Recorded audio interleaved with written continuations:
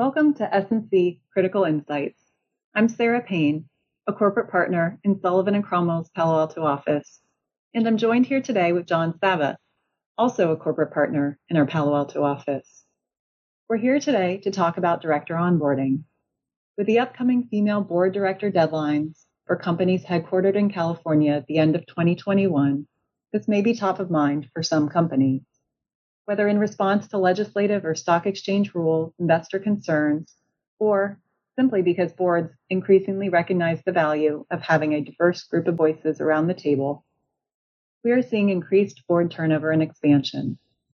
Combined with the incredible number of companies going public through IPO or de-SPAC transaction, we're seeing an unprecedented level of new public company board members.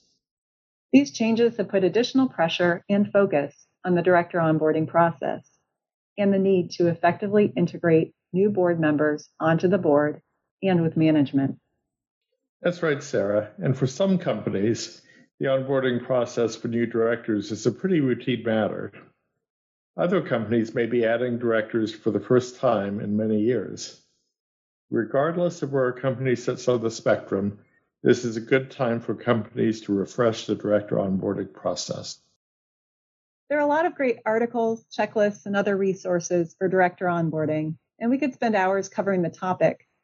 Today, though, we want to talk about 4 areas of director onboarding that may need refreshment in light of current conditions and recent developments.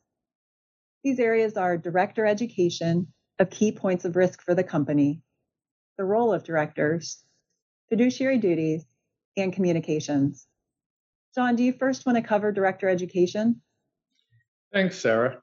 First, in the typical onboarding process, directors are given a lot of information about the company, from the company's products and services to its strategy and long-term vision.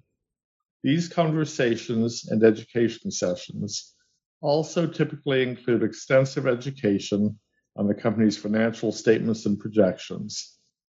However, it's also important, as boards and board committees are increasingly called upon to act in the role of risk management oversight, to educate directors on key areas of risk for the company. These areas will be different for every company. For some, it could be data privacy and antitrust.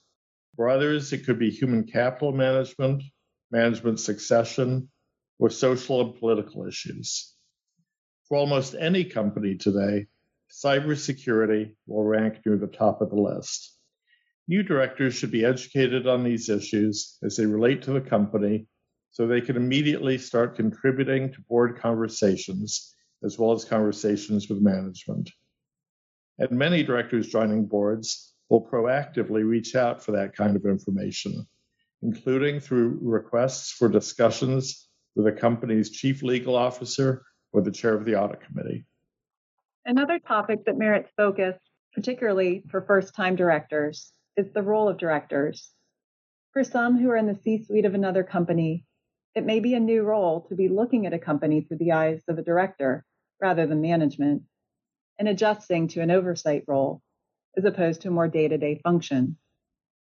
This can be particularly difficult for people who are used to getting very deep into the details of an issue.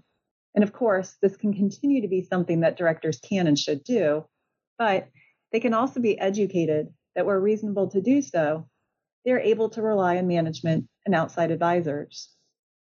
There is a fine balance between focusing on detailed execution and performing an oversight and global strategy function.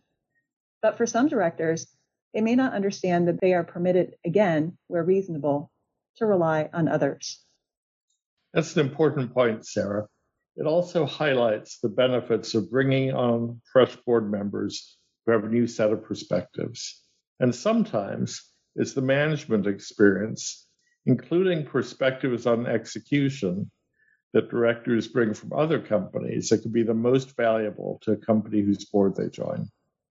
This is always a fine balance, and the purpose of the onboarding is to give directors the knowledge to understand when it is okay to delegate those details to others. Next up is fiduciary duties. This is likely on any onboarding checklist, and sometimes the topic can feel very rote. However, it's still a good idea to address this topic and give directors the opportunity to ask questions, as each director brings their own background, set of relationships, and potential conflicts to the company. With directors coming from a broad background, whether at companies, investment funds, academia, or government, there may be some inherent conflicts they have due to other relationships that they will need help navigating. Or perhaps they don't have a current issue, but could face one down the line. One prototypical example here is a director sitting on the boards of two companies that end up pursuing an acquisition of the same target company. This could happen even if the two companies aren't competitors, as we increasingly see tech companies make acquisition plays outside their core business. All of this can make a conflict very difficult to foresee. And similar issues can arise short of the acquisition context. For example, with companies seeking strategic relationships with the same third party or even with one another. By spending time on these topics during onboarding, directors will receive the message that this is an area that the rest of the board and the company are focused on, and they should feel that they have resources to go to in order to address issues. Our last topic is one of the most important: communications.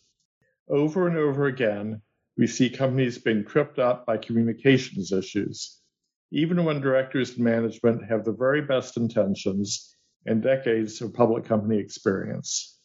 The director onboarding process often provides a good opportunity to remind directors not to make public statements about the company unless cleared through the company's PR and IR process. And that includes casual statements on social media, where a director might not focus on the need to go through the company's processes. Sometimes directors may feel like they can act as something akin to trustworthy third-party narrators in a way that can benefit the company, because they're less directly involved with the company than its management. But a director's public statements can often be perceived as being made or endorsed by the company. And especially with a vast personal and professional network a director may have, it is simply too easy for a director to inadvertently share confidential information broadly, or embarrass the company, or cause issues with customers, partners, or employees. So we always recommend that directors adhere to the company's communications guidelines whenever they are communicating in a manner that could be linked with the company. Along these same lines, there are many benefits to a company speaking with one clear voice. Companies work very hard to create coordinated PR and IR plans and public messaging strategies. Multiple uncoordinated voices run the risk of confusing or even contradicting a company's carefully crafted message. Thanks, John. Well, that wraps it up for today. Thank you all for listening to our podcast, part of the S&C Critical Insight series. For more information about our practice, please visit www.sulcrom.com. Thank you.